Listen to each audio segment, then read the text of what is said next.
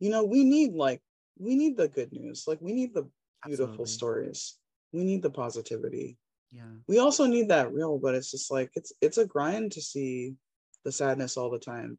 Content warnings for this episode include racism, mental health, dysphoria, anti-trans bigotry, and misgendering. Genderful would like to acknowledge the Indigenous peoples and unceded lands that the producers, hosts, and guests live and have dwelt upon. Today, we honor the Mohawk, Algonquin, Anishinaabe. And I honor the Lenape people. We honor the elders, the human, plant, and animal ancestors of these lands, and celebrate the living descendants of these peoples. May all beings tend these lands for the goodness of the next 7 generations and beyond. Miati folks, welcome to Genderful, a talk show interviewing gender-diverse folks about their special interests. The name of our show celebrates that gender expansiveness is wonderful. Hi, I'm Gender Master, and my pronouns are they, them. Hi, I'm Atlas of Phoenix, and my pronouns are also they, them. The focus of our show is to interview trans, non-binary, agender, and gender-diverse people regarding their special interests, passion projects, and resources for the gender-diverse community.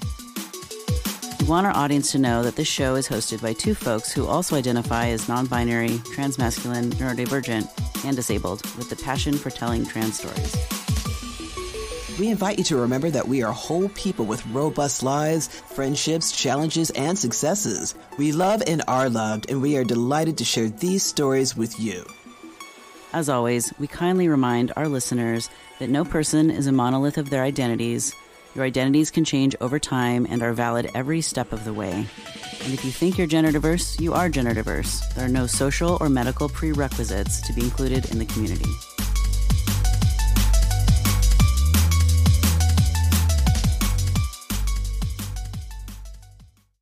All right, welcome to Genderful episode number 98, y'all. Holy wow, we're almost at 100, where we have a very special guest lined up for number 100. We have a less special guest lined up for number 99, so we'll get into that later.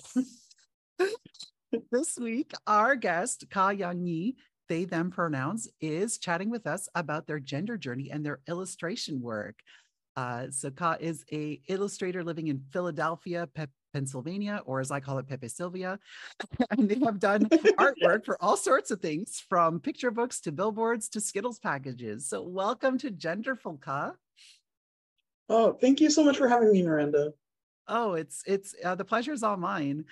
We were actually chatting in the green room about Philadelphia, which is one of my favorite cities ever. I absolutely adore the place. And you moved there recently, is that right? Yeah, I moved here like only 4 years ago. 4 years ago, like 2 days ago in 2019. Awesome. And so what made you decide to move to Philly? I just was in love with it. Like I was going to school somewhere else and I came here for a job interview and I was like, this is like the coolest city ever. So it like stayed with me that I wanted to live there at some point. And then I got like this really sick 6-week like paid mural internship. Nice. And so I came here and I was like, this is so cool. I have to really, really live here. And then eventually like move back. Awesome. So, yeah. No, I've been to Philly probably like 4, 5, 6 times. And I've had a blast every single time. And I love how queer the city is. There's a lot of history in Philadelphia with, as far as, the queer rights movement goes. So, and the progress flag that most people probably know this, but the progress flag is actually from like Philly. So I just heard that. I didn't even know that until recently. I was in Austin and I was in like this shop called the Little Gay Shop, and they sell like these little prints and they show the flag and they're like, it's the Philadelphia like queer flag. I didn't even know we're responsible for that. It's so cool. It makes sense to me. I feel like this is like definitely an American headquarters of gayness and transness specifically. It's wild. Yeah. And there's a lot of American history there. So the city is in love with Benjamin Franklin. Everything is named after Benjamin Franklin for some reason. Yep. Well, that's, it's true. Yeah. And the last time I was there, I was checking out the Liberty Bell because every other time I've been to Philly, I just haven't had a chance to look at it. And so I actually did go see the Liberty Bell last time.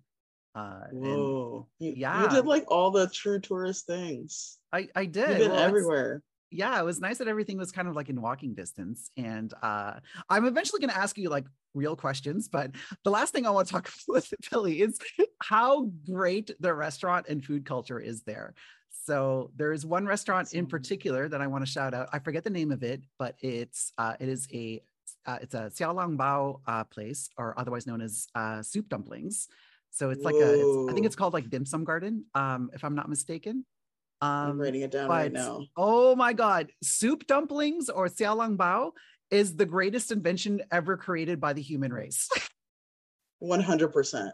Yes. Yeah, I'm so glad you said that, because I used to live like in the Boston area, and I first had them there. And so I had my shop that I went to in Boston, but I didn't even know, like, I've been needing to find a Philly one. So you're like, yeah. So it's in Chinatown. It's incredible. Okay. There's so many other places there's so many other great places to eat there. And the market, like the Reading Terminal Market, like is just fantastic. It's also wild. Just like it's chock full of top tier delis. It's so amazing. Yes. You're like, I'm so glad you said this, because I feel like I still love it. Like, I think it's amazing, but I'm forgetting to go do, like, I feel like you've done some things I haven't done. Like, I haven't been to Reading Terminal in a long time, and I've never done the Liberty Bell. So I'm like, this is the list of things I actually do need to go do. Yes. Well, I have a very long history with the city of Philadelphia. So. But let's get into our actual interview. So we have a couple questions that we like to ask all of our guests. So the first one is, what might be the things that you can trace back to your youth that indicated you might be gender diverse one day? I have a specific memory of being a middle schooler and just being like, it'd be really cool if I could be a boy. Straight up, plain and simple. It wasn't like a big thought. It was just kind of like a passing thought. And I think there were a couple times I remember reading like I don't know if you know like the Uglies series. There's this writer named Scott, I think Westerfield and he does like a lot of like cool sci-fi, and he writes like a ton of YA. And one of his book series is about a society in which, like, I think at age, I can't remember the age, but it's like 16 or 18, you get like a pretty surgery where like they completely, like the city will completely make over your look, and you get to move from like where the uglies quote unquote live to the pretty people part of town. But what got to me is like the main character starts kind of like rebelling against the system, and in the process of doing that, like goes to another city where like they're a lot more like liberal with their surgeries, and so they're telling all the stories of like the wild body mods that people are doing. And I was just like, there's something about that. I was like, that is what I want. Yeah, that's your jam. That like totally, like the ability to just like do whatever. I think that really stuck with me. Those are the two that, like, I feel like I thought about it a lot more when I was older, but I think that sequence where the person could just like snap, decide that they wanted to be something else and just do it, I think that really drew me. It feels like close. Yeah. That's incredibly relatable. And I mean, we're going to get into this later, but I think just having like a lot of like art like that is accessible to younger audiences would really, really like make a big difference in people's lives. So Yep. Yeah. I think it's important. Yeah, absolutely. Now, how would you say your relationship to gender has evolved over time? I think I always felt like I was doing being a girl wrong when I was younger. And then around college, I put like a strong effort into doing everything that I thought meant that I was like successful at being a girl, like being on like really intense diets and like spending like hundreds to get like hair weaves and like doing makeup for like 30 minutes a day. Like it was like really intense period of life. And then I graduated and I fell into like this queer circle of friends, and it was like me and like 3 other friends were planning this like at the time it was called like the Rhode Island Independent Publishers Expo. It's like a comics and like indie writing like festival, and like all of us were queer, but I think one of us was like a trans woman who knew what she was, but 3 of us were like questioning. And we just had so many hours of like planning meetings that kind of devolved into like us just talking about like where we were. And I think we kind of like coached each other through like coming out as like different kinds of non-binary basically. And I just remember that life period like super fondly because I feel like we talked each other out of being cis kind of. And I feel like those are like, it was just such an awesome time of like talking about things and like trying on different outfits and realizing what in our lives didn't work for us and what we wanted to go towards. And I think we all remember that like as a really important time. And I think once I like finished, yeah, but by the time we finished those like really late night conversations about like who we thought that we were, like who we felt that we were, that was more than what we looked like I think everything came out of that. Somebody like I have like a friend named Victoria Ruiz who's in like this band called Downtown Boys, and she saw like this illustration that I made at the time that was like a Malcolm X quote about like, who taught you to hate yourself? And she shouted me out from the stage because she made a song about it and was like, oh, I first got introduced to this quote by Kah, and I want to thank them. Like they just like she just accidentally used they for me, and I was like, whoa, this feels great. I like that. And I just started like going to it ever since then. And yeah, so I've been on that journey and like slowly, I think maybe slower than other trans people around me, like kind of figuring out like what I want to do. Like I didn't really do anything for a while. Then I tried a binder. Then I started like low dose testosterone. Then I stopped. Then I started. I'm like back on again. And it's been like a slow process since then, kind of figuring out like what I actually want to do. That's not just like what I think a trans person has to do. Right. And like still talking to front. It's like, so yeah, it's weird. But yeah, I feel like I'm really like in the middle of it, like still like trying to figure out what I'm doing. And like, but it's like, this feels closer than like, I feel like when I was trying to be a girl, like my friends would say like, you have a new haircut every week, you have a new style every week. Like who I was like very inconsistent because I just like didn't know what I was doing. And I find like the older I get and the more I do this stuff, like the slower the changes are, the more who I am is stable. So I feel like that means something. Even if I'm changing, like the rate of change is like slower, I feel like I'm getting to where I'm supposed to be. Yeah, and that's absolutely valid. And I think that would probably resonate a lot with folks who identify as non-binary. So, I mean, personally, I don't identify as that, but I can definitely see how that experience can differ from my own, because like personally, like I saw it's like, oh, being a girl, yes, I want that. I want that and only that. But I can definitely see like, or especially early in my journey where it's like, am I a girl? Am I a dude? I don't know. And where you kind of end up on that journey of self-discovery, you might fall in the middle, or you might fall on some other path. So I think it's really important to get those stories out there as well. And it's, if anything, it's there's some like unique difficulties that non-binary folks face, because I mean, I can just look at other women and say, okay, well, this is what I'm aspiring to be. This is like, I have my role models. I have people who I want to look like or emulate. But if you're, in the middle, you might not have that, or it might be more difficult to find. And there I was totally one thing, feel that. yeah. And and I want to go back to something else that you mentioned with having, your community of queer folks around you. That's another thing that's extremely important, because for those of us who don't have that, it makes the journey so much more difficult. And just being able to talk to other people and listen to other people's stories and recognize yourself and those other people's stories. Exactly. You get that sense. It's like, oh, I'm not the only one that has these thoughts or these feelings. Like this is part of the human experience, and I need to kind of go through that. So that's something that I know, as like a later in life trans person, I wish I had as when I was a younger person. So definitely that would have changed the course of my life. So I'm very glad that you had that community early on.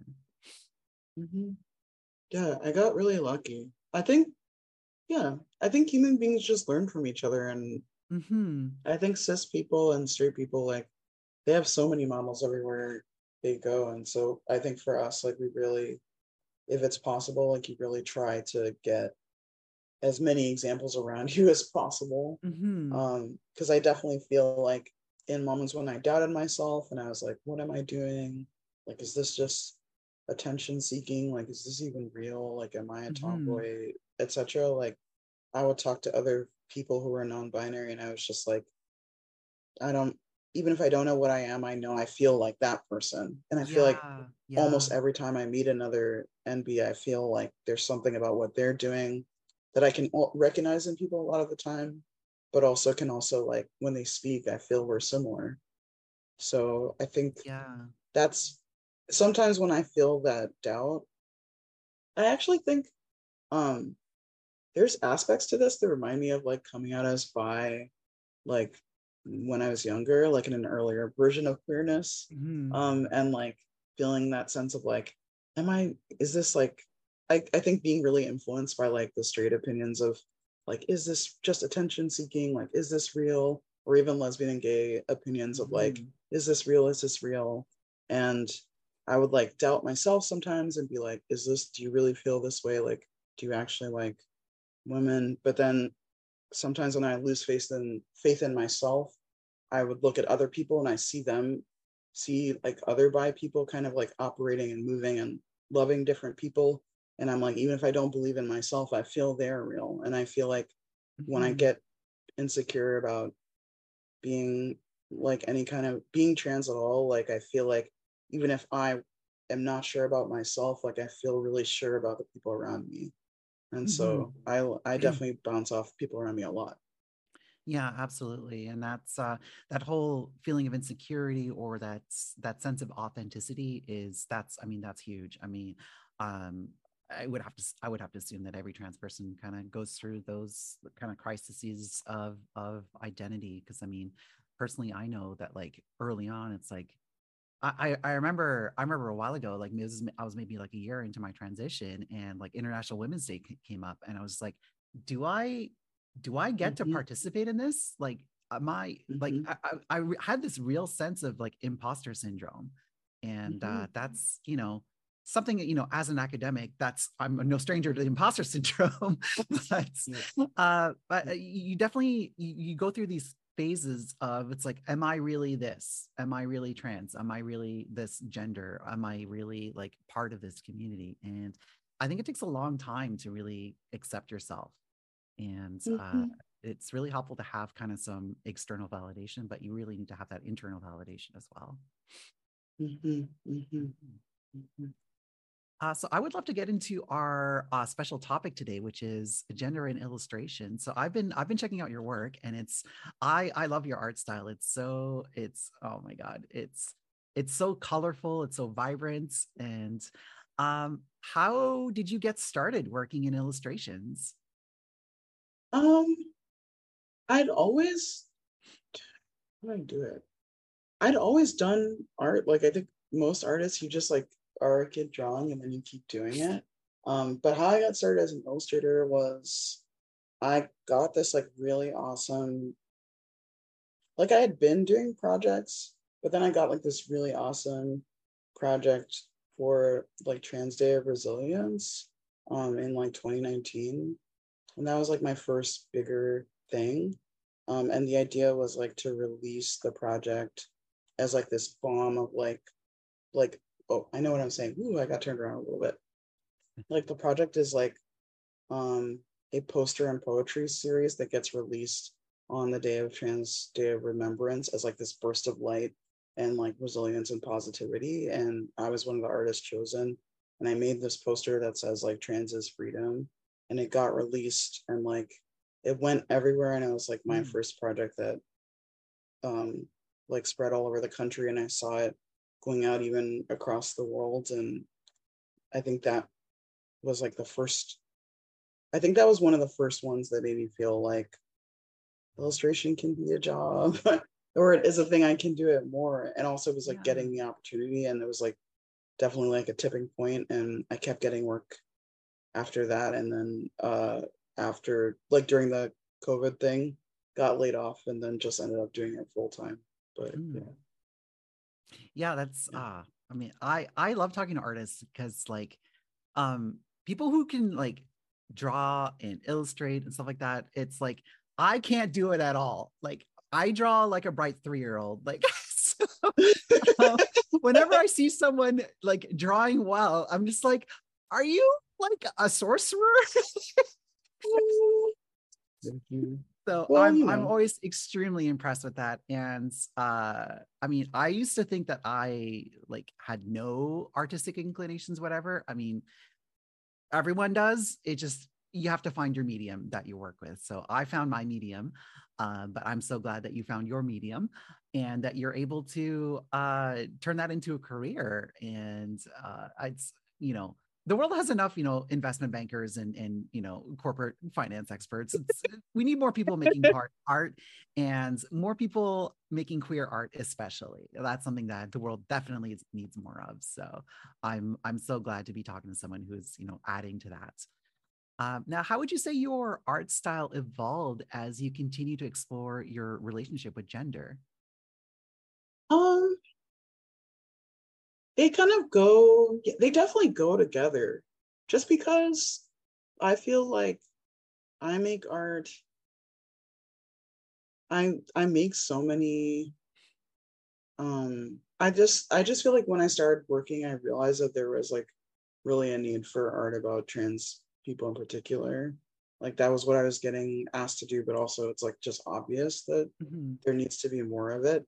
And it was kind of great because it's like, I would say my security about it or insecurity would go up and down, but like I would do these projects where I have to do like a mural about being trans, or I have to do like another poster or a pin or a sticker, and like that would almost call on me to like channel a moment of like extremely strong beliefs. So it's like I would like work on it on days when I was feeling like really in love and really passionate and really strongly about this, and I make a piece and then release it. And I felt like I was almost, by doing like all these jobs that are trans related, like making the art that I needed in a time when I've been like secure and then insecure and then insecure, or like sad about all the stuff that's happening in the news.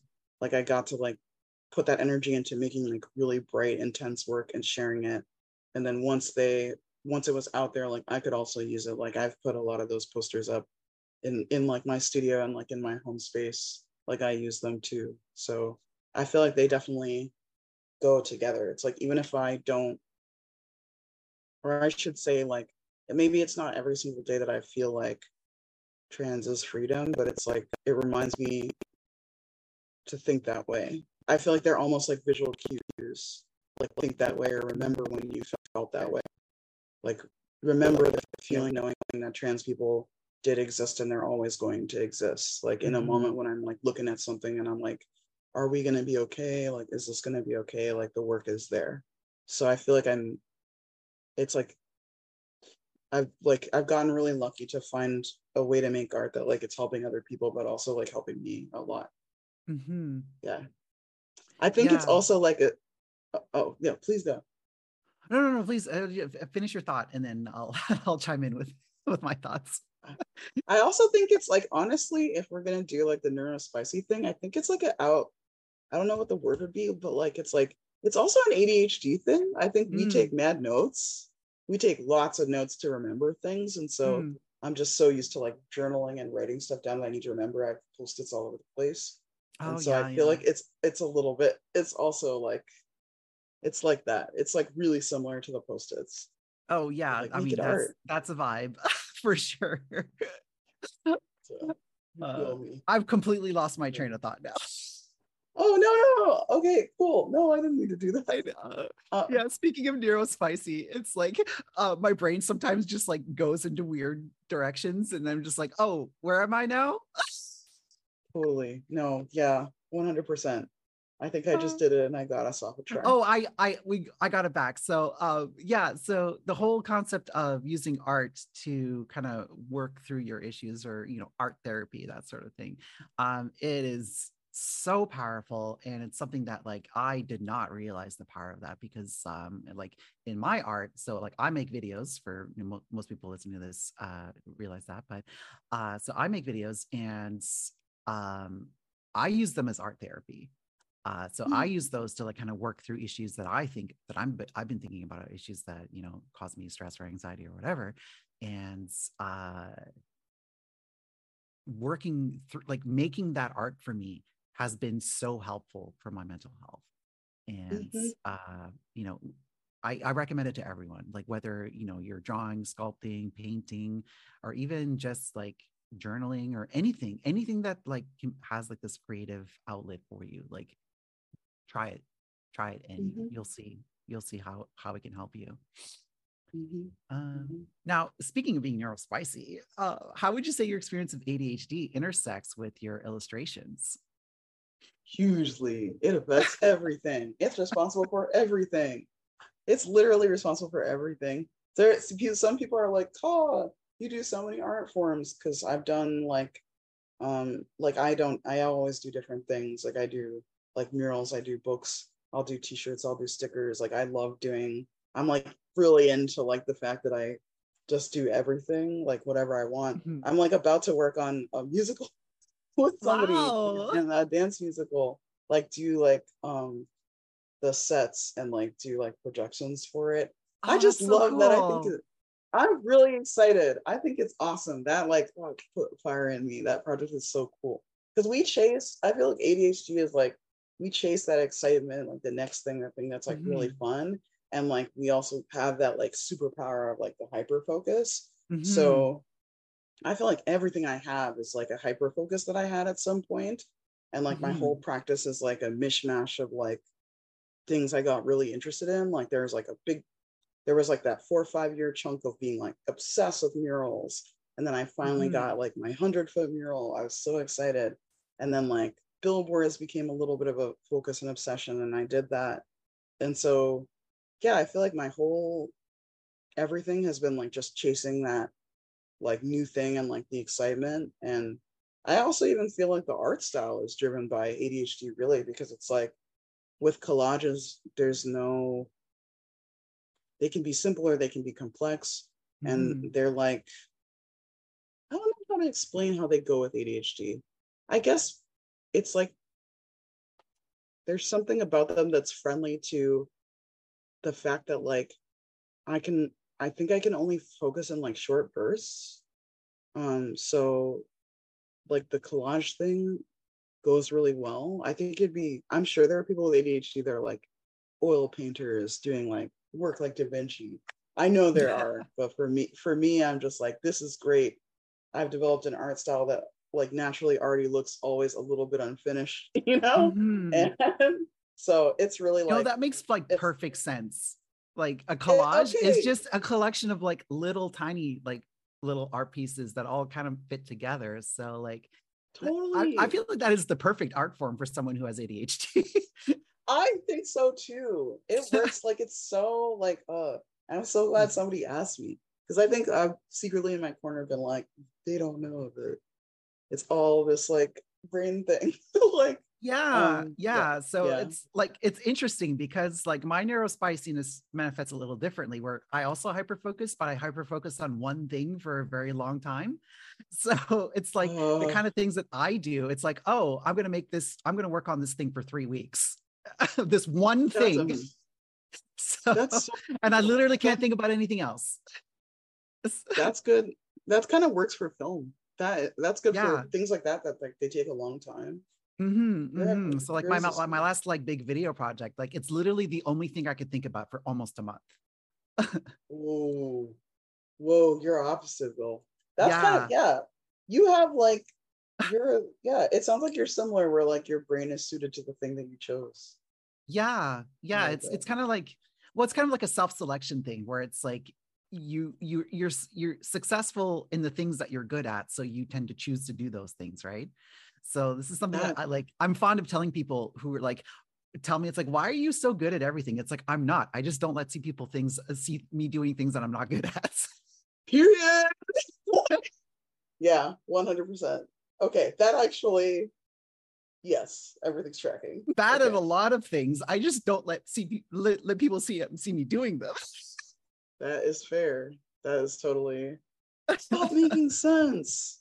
Totally makes sense. What? So we do have a question from our chat. So Kamesy says, I can imagine it must also be really affirming to see a demand for art that also satisfies needs that you're filling for yourself. It is really awesome. It's so validating. I'm like, wow, this is cool. Like, yeah, because I think top problem of the trans / any marginalized person experience is definitely like the feeling of isolation. Am I weird? Like, what, am I like, is something wrong with me?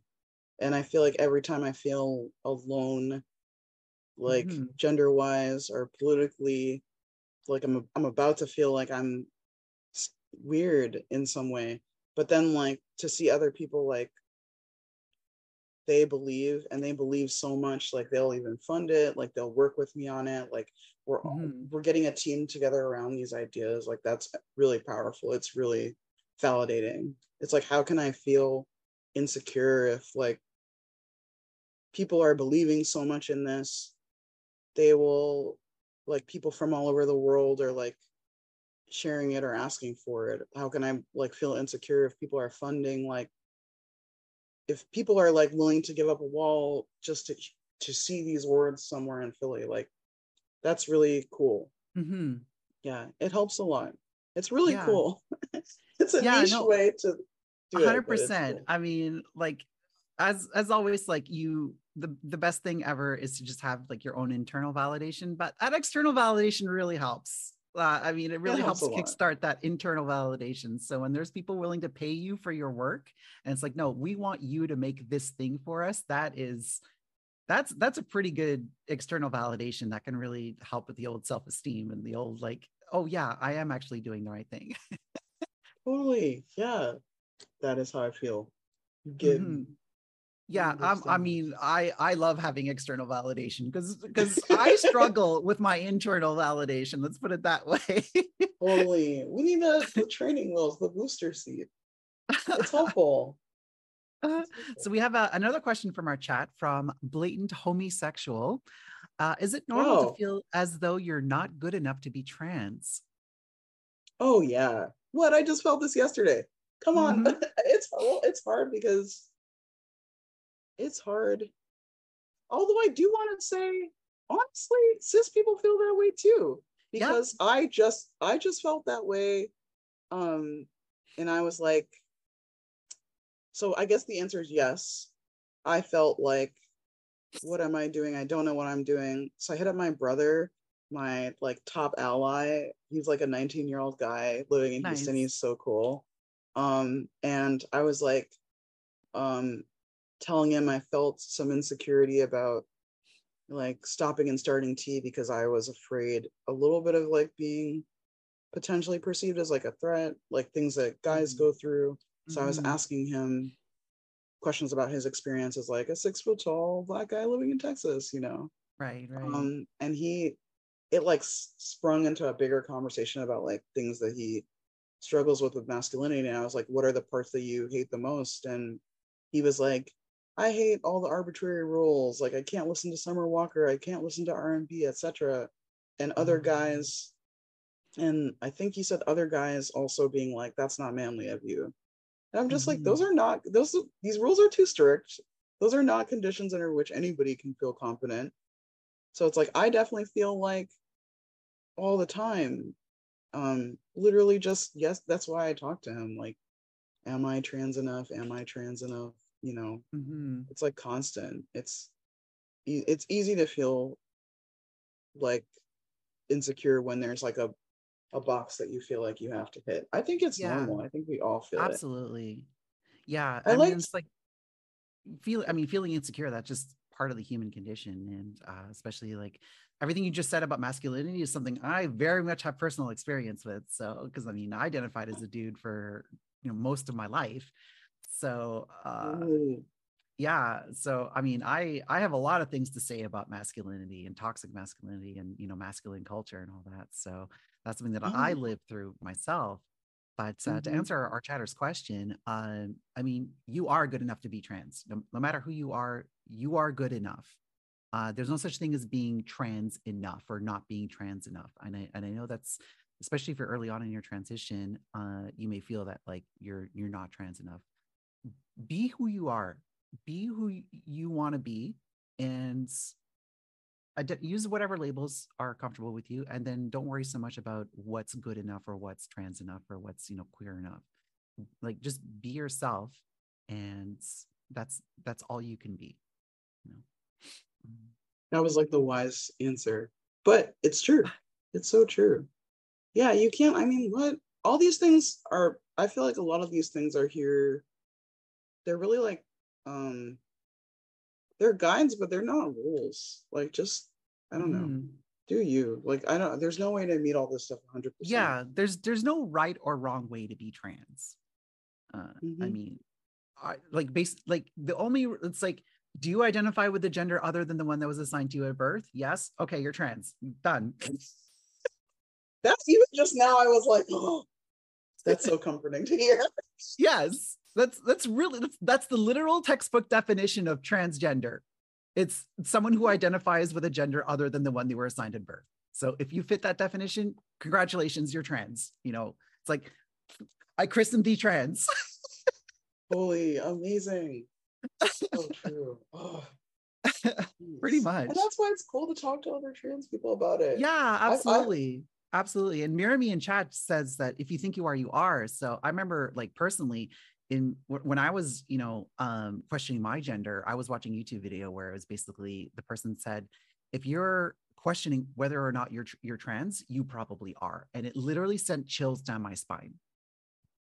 Yeah, I don't think I heard that too. I was just like, I don't think cis people walk around asking questions about this thing that they are. Like, what? They don't. And that was a huge revelation to me. Like, when I identified as cisgender, I assumed that everyone, like, entertain these fantasies of being a gender other than what they were assigned at birth. But it's like, no, that's literally just trans people. Yeah. Cisgender they don't think about that. I'm just like, what they don't think about that? Totally. No, 100%. Other people don't get daydreams of being something else. What? It's like, I mean, like, because I remember, like, early on in my transition, like, I would ask, like, my guy friends, it's like, so you don't, like, fantasize about being a woman? It's like, no. Like,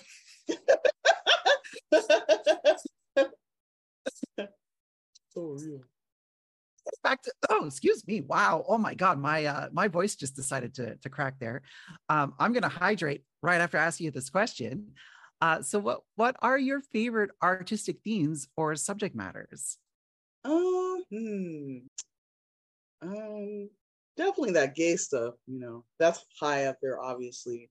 Also, like, anything with music, I'm a big, like, just listen to music. Oh no, I get really emotionally affected by music. I was a musician. I love it. And I think I'm very much in the same space of, like, putting up post-its and, like, writing everything down, writing reminders down. Like, I also save, like, song lyrics that I think are, like, really sick. And, like, give me a feeling that I feel like I can use into the future. So I think, favorite topics are that gay stuff. Being happy, yes. Homo propaganda, that's my bag. The gay agenda. I also 100%. And music and people being at peace. I think also doing like the neurospicy thing, I think those visual cues to, like, breathe, chill out, I think anything that gives me that feeling of, like, chill, like, find your chill, like, I think those tend to be the things I like to make art about. I think also, like, I make a lot of, like, Black art, and I think I use it in the same way, where it's like the world is the world, but I get to like spend time like thinking about us and like putting out more positive images of us, and like also spend my own time focusing on us, and like I don't know. Yeah. So I think that's also big for me. I don't know. Yeah. Those are most of the things. Those are definitely the top interests. Awesome. No, I love that. And it's, I think it's really important to have art or media in general, just showing people just, being happy and living their lives. Like, the struggle, like, the fight for equality and all that is very important, all that, but it can't, like, we can't define ourselves by our suffering. We have to be able to define ourselves. Yeah. Yeah. 100%. I'm like, I'm not doing that. Like I could go into that. That could be a whole thing. Yes. Like, I feel like I just felt like I don't want my entire life to be about what's hard for us, or my practice to be that either. Like, I made like a strong effort maybe a year ago or so to start taking more projects too, where like I felt like it's about just us as ourselves, like not just always like what is hard about being trans, like what is hard about being Black. Like, I really want to make more things that are like just self-referential, not about outsiders, peaceful. Yeah, absolutely. So, I mean, this kind of dovetails into our next question. Why is it important to amplify queer or trans joy and positivity? Because we need I think we need those reminders of humanity. I remember when I first did this mural, the biggest mural that I did, that's about like trans people living in this like group home in Philly, and it's the word it's a mural about being trans in part. And I remember I talked to this reporter from NBC News, and they were saying like, oh, this is like the first positive, I think paraphrasing, but they were like, oh, this is like the first positive story I've done in like so long. They're like, only do transgender news, or mostly do transgender news. And I was like, that really struck me, because I was like, we need we need the good news. Like, we need the beautiful stories. We need the positivity. Yeah. We also need that real, but it's just like, it's a grind to see the sadness all the time. And like, when you see a really positive thing, like the person I don't know if you saw this piece by someone named Kyrie Snout, who is like, no. Gender non-conforming people will be everywhere the sun touches. There is no other option. I think that's about what it says. After some politician, I think, said something terrible. It was like a response piece. And I was just like, I need this. Like, I need this reminder. I'm desperate, like everybody else, for like those reminders of like life and like the fight in us and like the positivity. Like, I think that's something that artists can do with like not that many resources. Even like, you don't need a huge budget to like make something like that that then people will share 20,000 times. I don't know. Like, I'm like, then it becomes something that lifts like a lot of us, So yeah, that's why I think it's important. Yeah. No, you're absolutely right. And just having more and more examples of, people just living their lives and being happy. I mean, it's like when you mentioned that reporter saying it's like, oh, this is the first, positive story I've done in a while. I mean, it's kind of sad. I mean, part of that is because there is a lot of like, I mean, if you're going to be someone who covers trans news, then yeah, there is a lot of it that is negative, that needs to be covered, that needs to be talked about. But it's kind of part of our media culture where like negative news, that's outrage culture. That's what that's what gets the clicks. That's what gets the engagement. So there's not as much room for the positive stories. And that's kind of an unfortunate reality. But the nice thing is we don't have to adhere to that system. As independent artists, we're able to work outside of that system and make our own art. And yeah, 100%. Yeah. And I think we're such a small community that, and maybe like at a certain place in our general civil rights journey, where it's just like the like professional news organizations that have just gotten a hold of this stuff or like starting to cover this stuff, I think they are like a little the negative stories like they need to be told, but they're like getting way too much airtime. And I think I I've felt like a little like I feel an awareness within Black life of like a strong effort from people to make like movies and sci-fi books and fantasy and build the world of like art and culture that's like outside of struggle against white supremacy.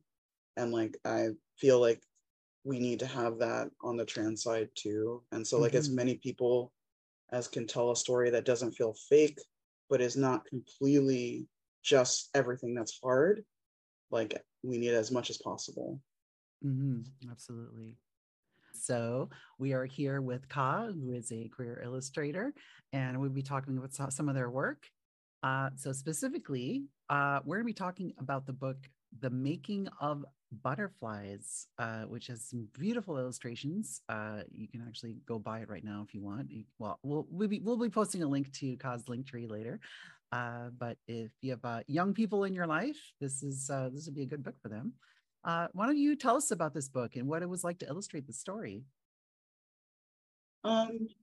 It is really cool. It's like Soren Hilderson's like a really amazing writer, but also in addition to that was like kind of an anthropologist a little, and like she went down to Florida and like would gather stories from people down there. And one of the stories that she recorded is like this like almost like a fairy tale about like how butterflies came to be in the world.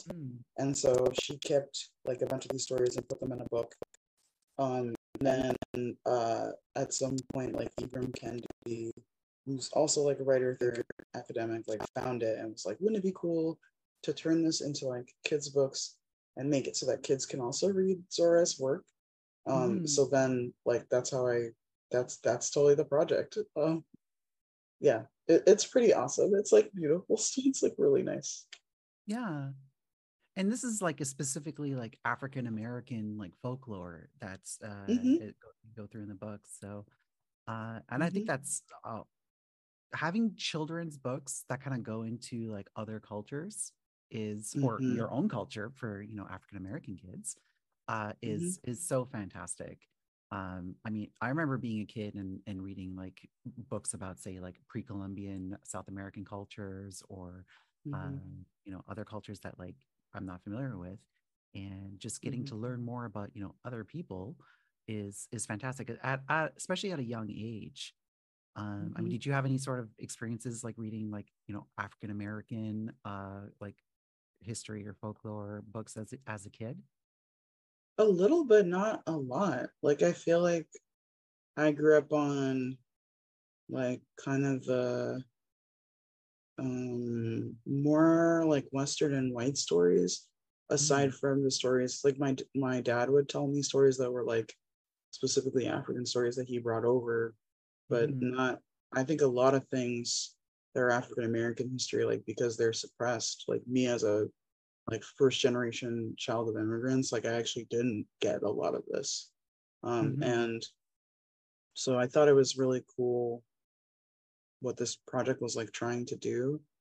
And I feel like I've had to like, I think there's a lot of like African American history that I've had to learn and like read about as an adult. And I feel like you need that stuff to even understand like why this place works the way that it works. And also just it's like, I don't know, it's cool to know what other people are about. Like, yeah, absolutely. Yeah, it's cool to know what other people are about. Like, I'm like, I feel like I think the coolest outcome of like the push maybe in the last several years to like have diverse children's books and like other kinds of books is just like, these are the stories. There were stories of people around me who were like my friends or like my neighbors that like I didn't know. And I just think it's cool. Like, what if we knew more about each other? Yeah. So yeah, absolutely. I think it's really cool. And I like that you brought up that, you're a first generation immigrant, because I would have to assume that your experience differs quite a lot from other African Americans whose families have been here for quite a long time. So is there, do you have any kind of unique perspectives on that? I feel like it's like, I feel like I notice it most in things like this. Like, to do the research for the book, I read I think to do the research for this book, like I was reading it and realizing like I feel like I want to know more about the history. Like there's pieces that are missing. I can sense it, but I don't know like what exactly wasn't covered in like high school history classes. So I read this book called The Warmth of Other Suns by Isabel Wilkerson, who's like an amazing writer, and she took like 12 years to write the history of like Black people moving from the South to like the more northern parts of America, right. which covers like, I don't know, like the last almost 100 years. And I was reading and I was like, this is like this book is covering stuff that I've seen like my entire life, that I felt like I never understood it, and I just saw like the way I saw other Black people, I saw how we were, but I felt like I didn't understand because I didn't know the history. And I felt like, I don't even know where I'm going with that. It just really like made me feel like if you're not hearing the history of all the different groups that are here, you're missing like enormous parts of the story. There's so much that's happening today that's really about things that happened like 50 years ago or like 200 years ago. And I think like we just miss it when we're like, there's only a tiny range of stories that are like, that we're allowed to even know. Yeah, and that's kind of a function of our education system, because that's a very narrow focus for our history. So the Great Migration that you kind of alluded to earlier, I mean that was a huge part of the 20th century history that a lot of people just like don't know about. I mean, there was this huge migration of Black folks from the Deep South. This is like right after like civil rights movements and kind of fleeing the Jim Crow laws of the era. And you have this large migration of folks from southern states into northern states, and that's a part of our history. I mean, like being Canadian, I barely learn about American history in general, but even within America, it's not something that's really like taught or people really know about. And even something like the 1921 Tulsa massacre, I needed a TV show to tell me about that. I had no idea. That's how I had no idea that was a thing that even happened, and I had no idea that was like not even a unique case. That it was that happened a lot. 100%. That happened a lot. So Tulsa is just like the most well-known one, but that's was not an isolated incident. So just kind of like learning the parts of history that's people would like us to not know or kind of brush aside is hugely important. And we're actually seeing a bit of that now. So I was actually watching an interview on Democracy Now! About kind of similar things that are going on with trans folks, because there's a huge migration of trans folks fleeing anti-trans states into trans sanctuary states. So it's not exactly the same. I mean, but you can draw a lot of parallels between the two. No, I definitely feel that. I think it's been interesting in the last, like I would never say the two groups have exactly the same experience, but I definitely was like, oh, I had been more used to knowing that there are Black stories within American history that are deliberately suppressed. And then I think to live in this time of like, well, also actually Black material and art and history is being suppressed too right now, but also living through this time of like queer and trans history, like before our very eyes in America, like being people trying to actually suppress it. I was like, whoa, like we're literally like it's happening over again. Like and I definitely it's been interesting as like a kids book author just to watch it, just because it's impacting like so many people in my field, like even people that I know, and I feel like it's wild to like live through the repeat. I mean, but in some ways it's kind of, I'm glad I know about it from, like, I'm glad I was already aware of it because of going about it through Black history. So it helps me like think about like what's happening and see it for the threat that it is. But it's like, it's really something. Yeah. And like, it's one of those things, like if you know your history, you can see it like being played out in real time. So it's like a lot of like what was used against Black folks, 50, 60 years ago is what's being used against trans folk these days. They're using the same playbook. So it's, you recognize kind of like the same arguments and the same tactics that they're using. Yeah, 100%. So yeah, exactly. I remember having a conversation with one of my friends about, trans athletes. And I was pointing out that like the exact same arguments that people are using against trans women in sports are what they used to use to prevent Black women from from being in sports. So it's like Slash is even still happening a little bit. Yeah, no, 100%. It's wild. It's like the more I look at stuff, I just think there's one playbook. This is how you oppress minorities, and they just like do it. Yeah, and it's just like whichever one is most politically feasible to go after in the day, in a particular moment. I definitely feel like it's I'm definitely thinking back to like other phases and like who was like the main target within my lifetime, and I just kind of am like, okay, this is like the queer trans moment, and like we have to like get through it with as intact as we can. Like, what have other people done? I've definitely been talking to friends recently and been like, what's happening in other, like, what can we do? Are there lessons in history? Like, what are people doing in other countries? Because we just have to, I'm just like, how can we move through this as okay as possible? What can we do? Yeah, absolutely. So you do have another book that's coming out this fall called Not He or She, I'm Me, which looks wonderful. I was taking a look at the preview. Can you tell us a little bit more about that? Yes, that book is so sweet. It's like, okay, total like peaceful, chill. It's written by this person named A.M. Wild. It's like their first book. And it's just like a day in the life of like a little non-binary kid who like lives with a parent and like is totally loved and chilling with their friends and just having like a good day. And it's awesome. It's really sweet. It's really sweet, and it's coming out October 17th. Awesome. Get your pre-orders in. So if you have a young person in your life that would love this book, or maybe you just like children's literature and you want it for yourself, like pre-order it. Definitely get it.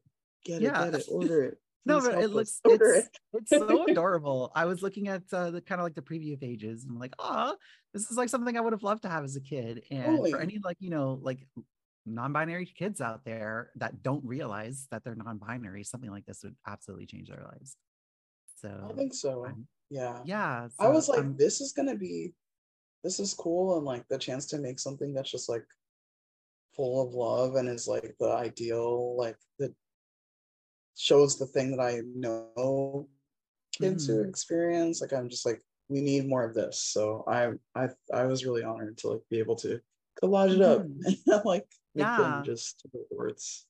Yeah, so I hope the book does really well. I would definitely be recommending it to all my friends who are parents. Thank you. Now, do you have any other cool projects in the works? I'm working on stuff. I'm working on the next book. I just got a message that I really need to send in my draft. So I'm working on that. But that will be out probably sometime like next year. And yeah, that's like the major thing in my life. That's like I've taken a break from most of their projects so that I can do this thing. But yeah, that when it comes out next year, people will be like, that's what they were talking about. But yeah, that is me right now. Bookland, awesome. Fully Bookland. Awesome. Thank you. Oh, I love that so much.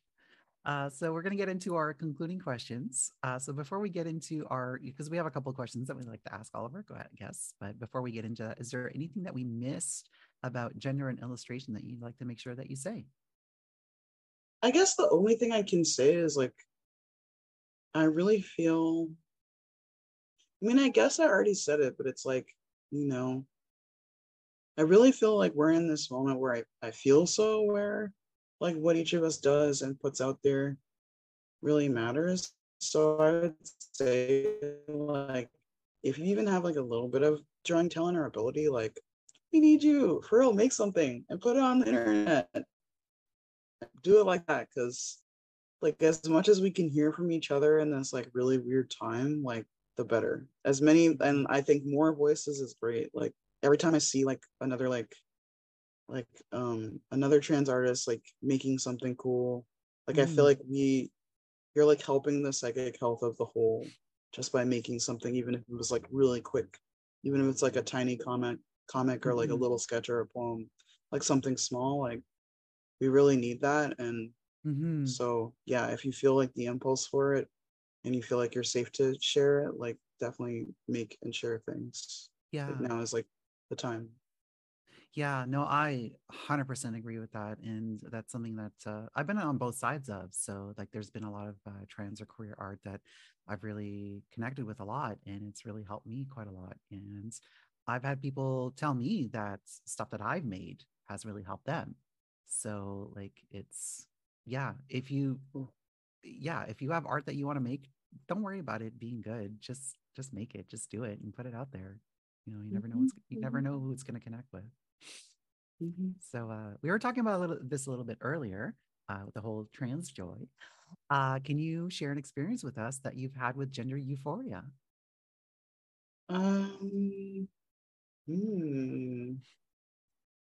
Honestly, I think being on a dating app and telling someone, I think meeting someone who was really excited to know what my experiences on testosterone have been was really validating. And like just having someone who like wanted to hear like how it's been and if I'm happy and like seem genuinely excited and interested, I was like, oh, I can connect with people. Like I knew that, but I think having my own experience of it, like somebody was like really psyched for me, that was cool. That's awesome. That made me really happy. Yeah. Yeah. No, that's awesome. That's really cool. Now, what would you like to make sure that folks know about your perspective on gender and non-binary, trans, and or gender diverse issues? Well, I'm not an expert. I'm sure that's probably a common answer. Well, you're an expert on your own experience. So. That's true. Yes, I felt like my instinct is disclaiming. Yeah, I'm an expert on my own experience. But I'm just a guy, I'm a regular guy. Yeah, I think that is what I want to say. I'm an expert on my own experience. But yeah, but you, so talk to some friends. Make some trans friends. Yeah, absolutely. All right, so that about wraps up our interview. So Kah Yangni is an illustrator living in Philadelphia, Pennsylvania. They make heartfelt murals, books, and more about justice, queerness, and joy. And their link tree is, you can get the link tree in the chat. And if you're watching this in the future, you can find that in the show notes along with their socials. Here is this week's Clatter Query that you, our audience, can answer on our social media platforms. What kind of art do you wish there was more of in the world around you? Awesome. All right, so that wraps up our show. So next week, our guest we're going to do Uno reverse, and then next week the guest is going to be me. Amazing. Yeah, so cool. No, I'm very much looking forward to it. I actually booked myself as a guest before I was asked to be a host on this show. So so it's just kind of like, it's going to be a good time. We're going to talk about all sorts of stuff. We're going to talk about, my arts, the kind of the videos that I've been making and kind of my own journey with being trans and all that. So it should be a really good talk. And it's just going to be our, the two co-hosts just kind of hanging out. So so don't miss that episode. And then episode 100 is going to be Trans Capybara, who is Gender Meowster's spouse. So that's going to be fun. We're going to have a good time. I wish we kind of had the time to record that in person, because I was actually staying at their place for Pride. So I wish we had the time to actually do like a live podcast recording, but whatever, opportunities missed, it's fine. So thanks again for everyone for tuning in. Thanks to our guest for being here and being so lovely.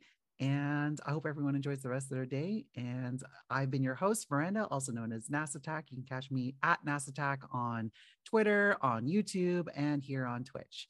So until then, take care, everyone, and we'll see you next time. Genderful would like to thank our guest for being on this podcast. If you'd like to catch us live, join us on Mondays at twitch.tv/gendermeowster. Show notes will appear in the edited version of the show on Fridays on both YouTube and podcasting platforms. If you have a question you would like the host to answer, or are gender diverse and would like to request an interview, please send an email to genderfulpodcast@gmail.com or sign up via the website at genderfulpodcast.com. As a gender diverse community, the Clatter wants to assure our listeners that we are prepared to moderate our spaces. We will get positive and negative feedback on these shows and topics, and we have a moderation team on our channels, socials, and Discord server ready to deal with this. Please join our Discord server at discord.gg/meowster to meet the community and get a regular digest of Solidarity resources. You can also support us with subscriptions on Patreon, following and reviewing us on your favorite podcasting platform, or engaging with our posts and content on social media at GenderfulPod and at GenderMeowster. You could take a few moments to also rate the show. We will post any 5-star reviews on our socials, so get creative. Mention a special interest of your own, a project you're working on, or even say hi to your comfort person in your review. What power! This show is made possible by volunteers, tips, and subscriptions. Shout out to the folks helping us coordinate guests, edit the podcast, moderate the live chat, and post on our socials. Artist credit for Genderful. Genderful's theme song is called Hope by Free Range Megs, aka Soma. The Gender Meowster logo was designed by That's Barnaby and edited with consent by Transgriffin. Genderful's pre-show is wrangled by JuiceTex. Genderful is edited and mixed by Transgriffin and Alexis Vandam. Genderful's social media is managed by Queer to Help. Genderful is hosted by Atlas O Phoenix and Gender Meowster. Genderful is the intellectual property of Gender Meowster. All rights reserved. Trans rights are human rights. That's right.